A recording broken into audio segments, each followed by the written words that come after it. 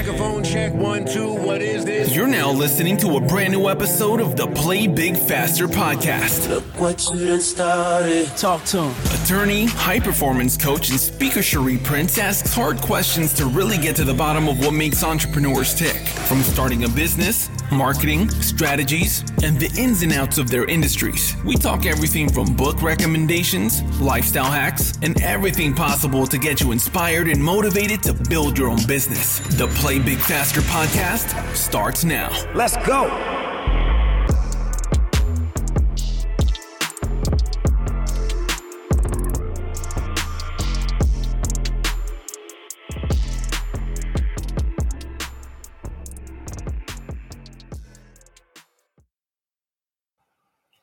Welcome to another episode of the Play Big Faster podcast. We're joined here today by one of my favorite judges, Adrienne Hooper-Wooten. Judge Wooten, thank you so much for joining us today.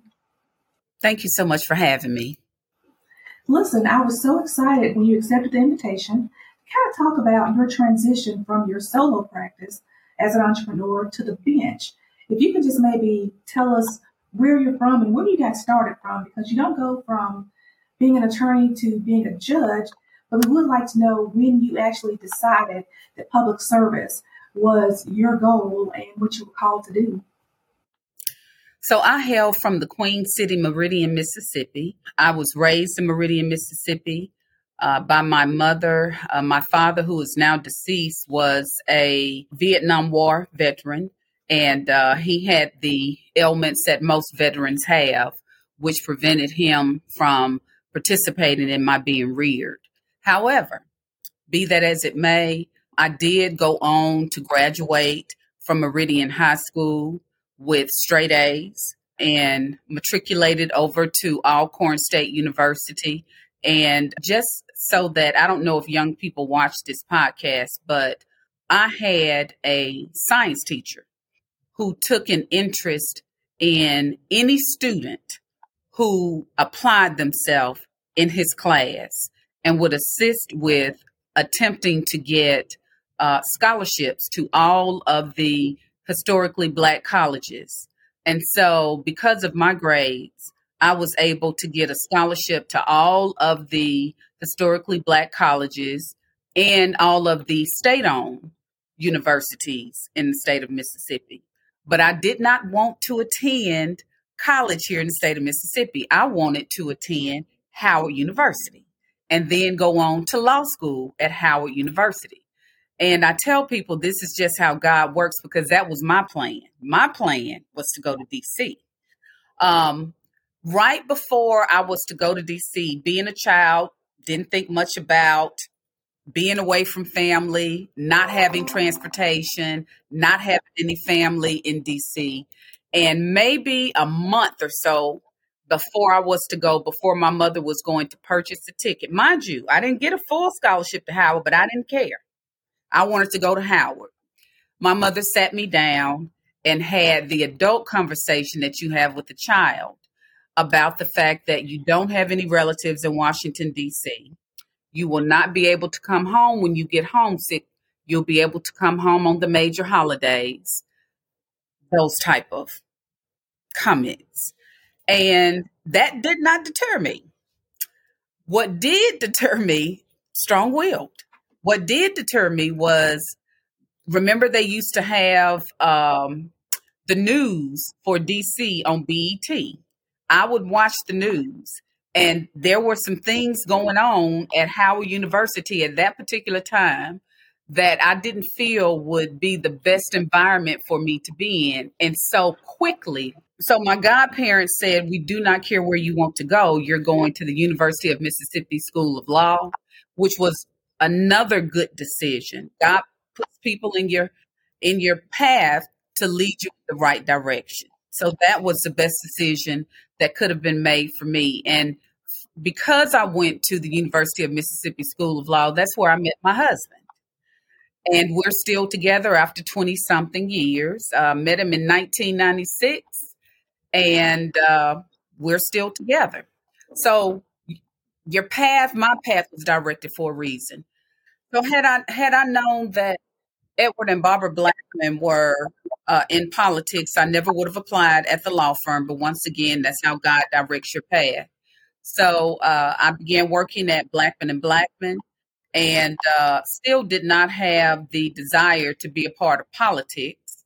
Um, but I was asked probably about my third or fourth year of working with Blackman and Blackman. I was asked to run for the position of state representative in South Jackson, and the initial request, I said no. And so the next year, I was approached again by the same people. And that time I said, let me pray about it. So that happened on a Friday. On a Saturday, I had my answer. And on Sunday, I was in the churches. I introduced myself to the churches on Sunday. I had made the decision based off of what I felt that my answer was from God. And I have not had to look back since. And so every position, every direction that I go in is one that I feel that the Lord has for me to travel. And I simply listen to what I feel that his purpose is for me, and I try to fulfill that purpose.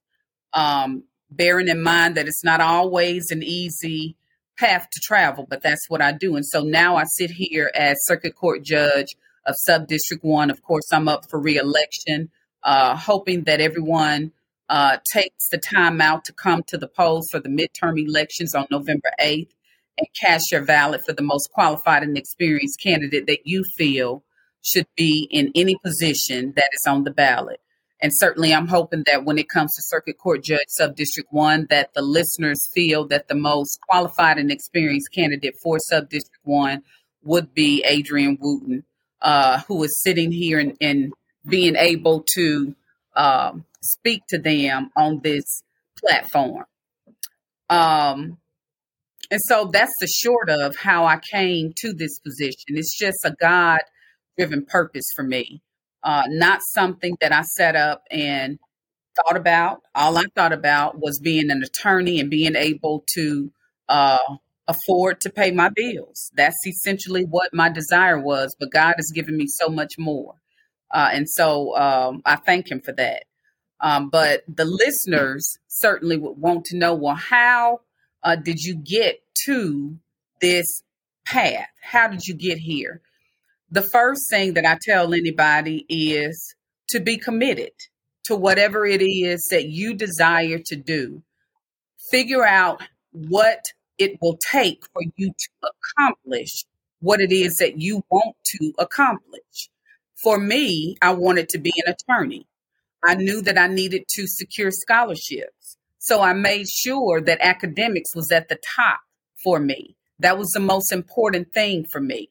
And everything else was secondary.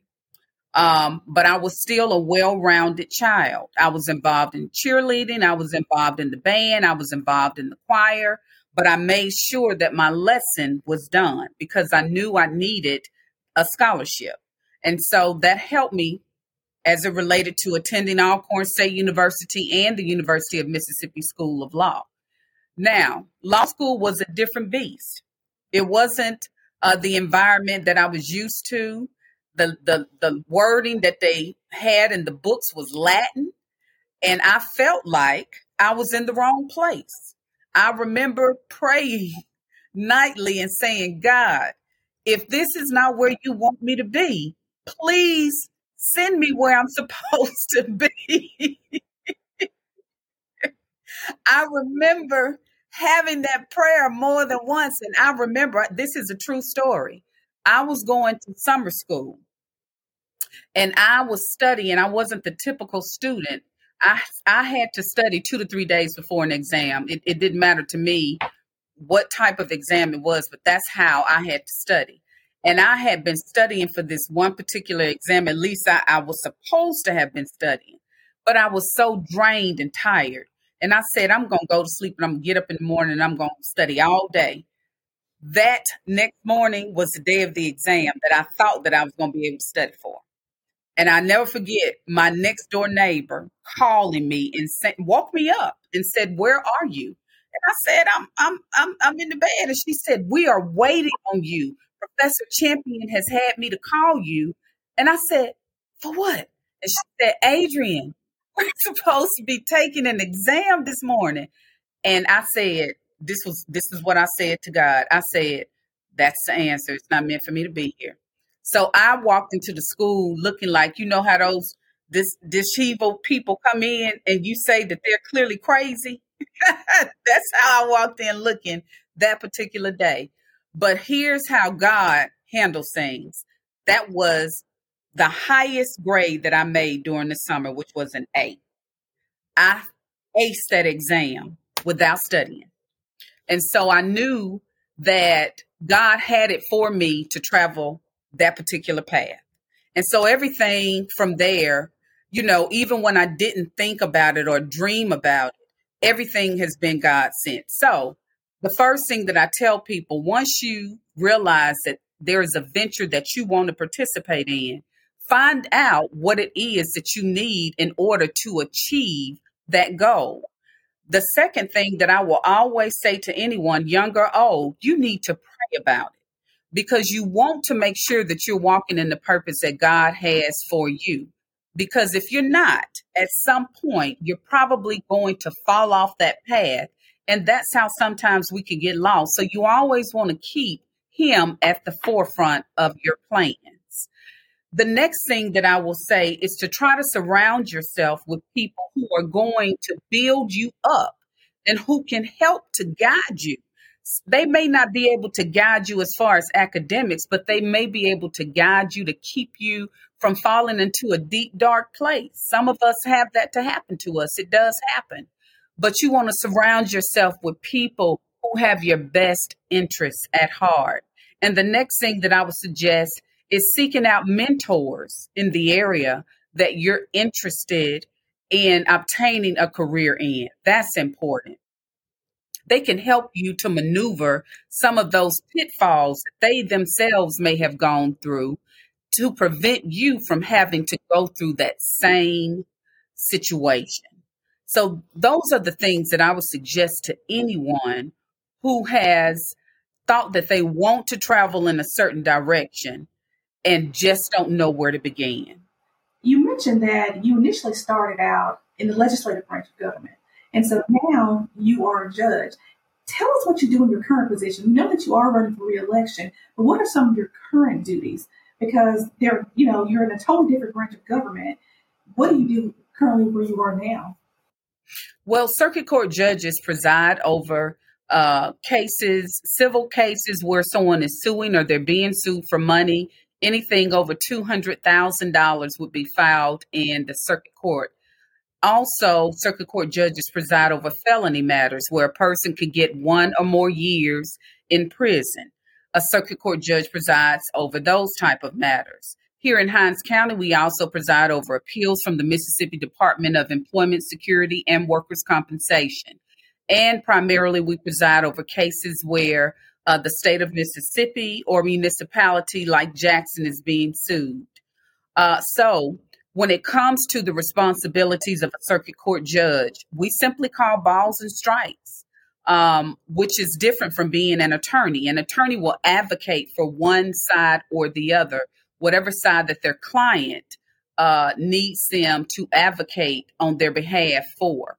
A judge no longer advocates. The judge is supposed to be objective and impartial, and is supposed to sit and make a decision about the rulings of a case that would impact the case. Generally, the court, when I say the court, I mean the judge is going to look to what the case law says. What do the statutes, the laws of Mississippi require as it relates to a particular issue, which is the same thing that an attorney would do, but the attorney has the responsibility of arguing or advocating that particular law or that particular statute and the facts, intertwining or applying the law to the facts of a particular case. The judge, after hearing the arguments, will make a ruling based on the law, the facts of the case, and what the state of Mississippi, by its laws, require that the decision be. That's what a circuit court judge does. We just call balls and strikes. Also, for some people who aren't familiar, I meet people who are not familiar with the judicial process and don't understand how a case makes it to a judge's docket. If it's a criminal matter, it starts out with, and sometimes it doesn't start out with an arrest, but it can, and most times starts out with an arrest. Then the police will investigate.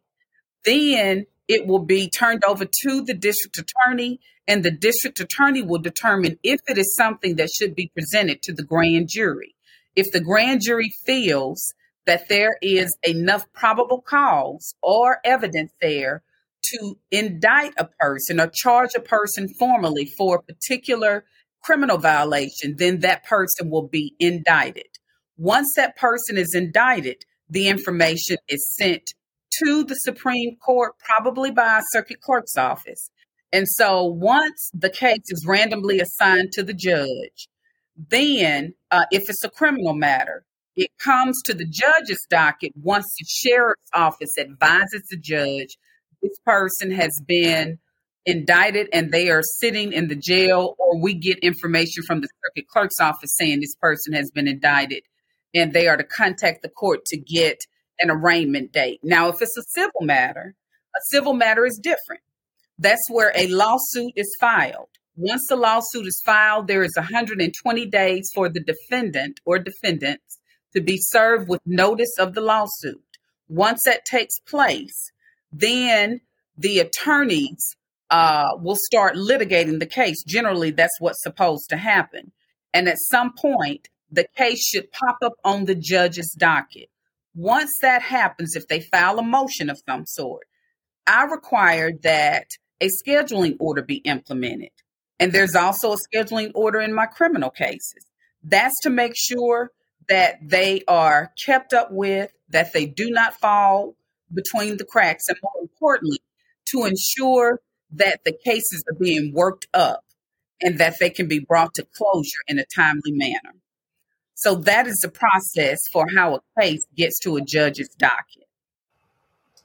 Well, listen, Judge Hooper-Wooten, you have done a tremendous job explaining the process to us. We wish you the best of luck in your reelection.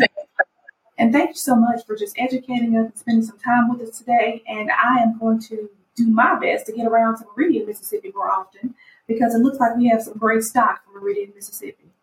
We do. Thank you. All right. Well, till next time, this has been another episode of the Play Big Faster podcast. Thank you. Do you want to start your own business? Confused about where to begin? Not sure if you can do this? I'm glad you made your way here. Cut through the confusion. I invite you to join in on the 5-day Play Big Faster Challenge. You'll get step-by-step guidance on how to start and scale your dream business faster. 5 days perfectly structured. Build the business you've always dreamed of without spending tons of money and hiring consultants or a lot of staff. Join the challenge today at www.playbigfaster.com.